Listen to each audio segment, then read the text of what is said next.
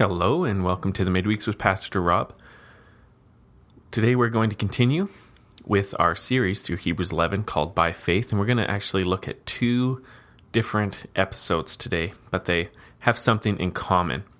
So we're going to look at them, and both of them are situations where walking by faith, living by faith, involved doing something that appeared to be just ridiculous and involved weakness and vulnerability. Okay, so we're talking about the Red Sea and marching around Jericho.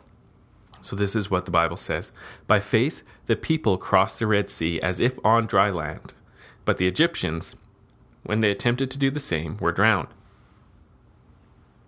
By faith, the walls of Jericho fell down after they'd been encircled for 7 days.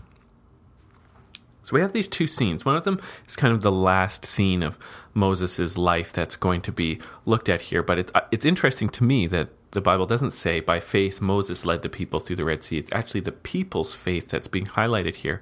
And so what's really getting highlighted is that the people were willing to walk through the sea.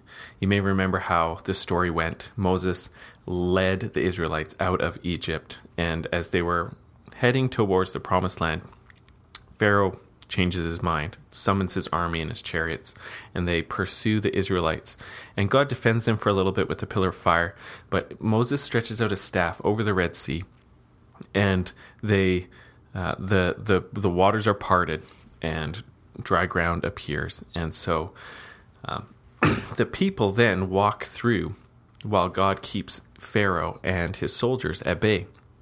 And so you have this picture here of the people of God trusting that Moses' staff, God's miracle working in response to Moses' staff being held up over the waters, is going to endure.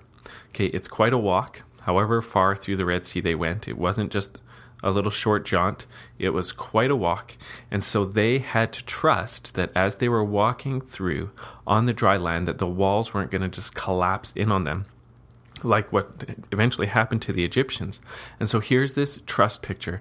It is insane, in one sense, to attempt to walk through a sea on the bottom of the ocean while walls of water are standing beside you.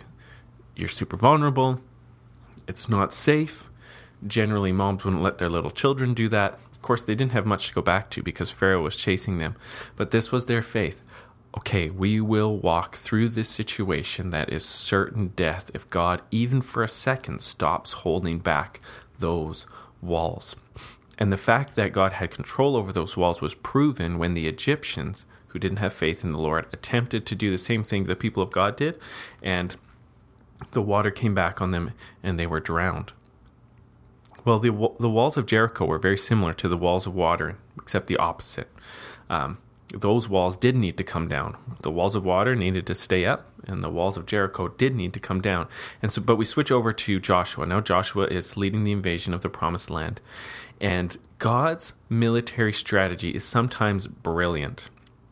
The Battle of Ai, the taking of Ai, they split their forces, they pretend to run away, the Canaanites come out, and then there's a surprise ambush. Brilliant. The surrounding of Jericho, not brilliant. Okay, it's not a great battle strategy.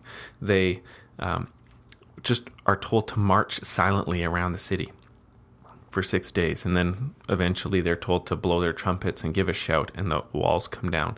That is terrible and humiliating military strategy. And the fact that they're not even allowed to say anything when they're walking around the city is just a huge picture of weakness. It's just raw obedience. God might as well have been telling them, go stand on your head. Go lay down on the ground. Go dig your own graves. It doesn't have anything to do with victory or conquering, marching around a city quietly.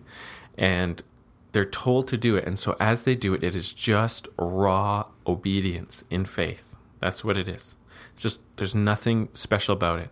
When the Israelites were walking through the Red Sea, they at least knew they were heading in a direction that would get them over to the other side. But walking around a city doing nothing is on its own completely useless unless God does something.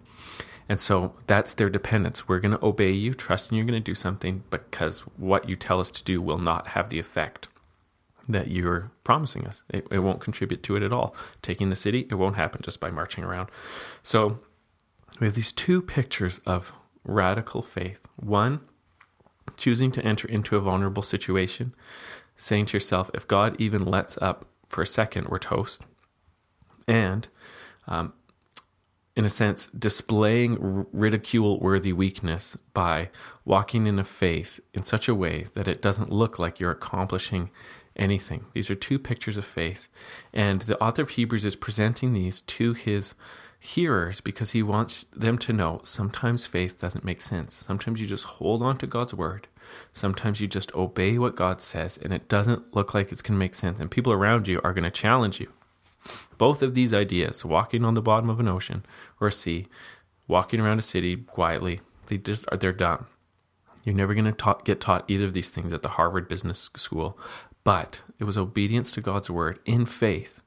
And God was faithful as they walked trusting him. And the Israelites made it to the Red Sea. And the walls of Jericho came down. So this is often the big challenge for us. What has God told us to do?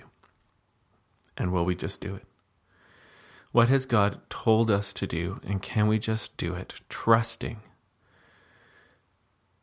that God will respond well, and knowing that how it really counts, we aren't in control. We can't bring the walls down around Jericho. We can't keep the walls up beside us in the Red Sea. We're out of control. I need to walk in faith, and I just need to do what I'm told. That's the challenge. And that's my challenge as well, because I live in a time and a culture just like you where we are obsessed with what we can get done because of our wealth, our technology, working together. We can do almost anything just with our own plans. And God's saying, actually, sometimes by faith, I will tell you to do things that look ridiculous. Can you trust me? And may the Lord give us the grace and the wisdom to hear what he's telling us to do, and to do it in faith. And amen.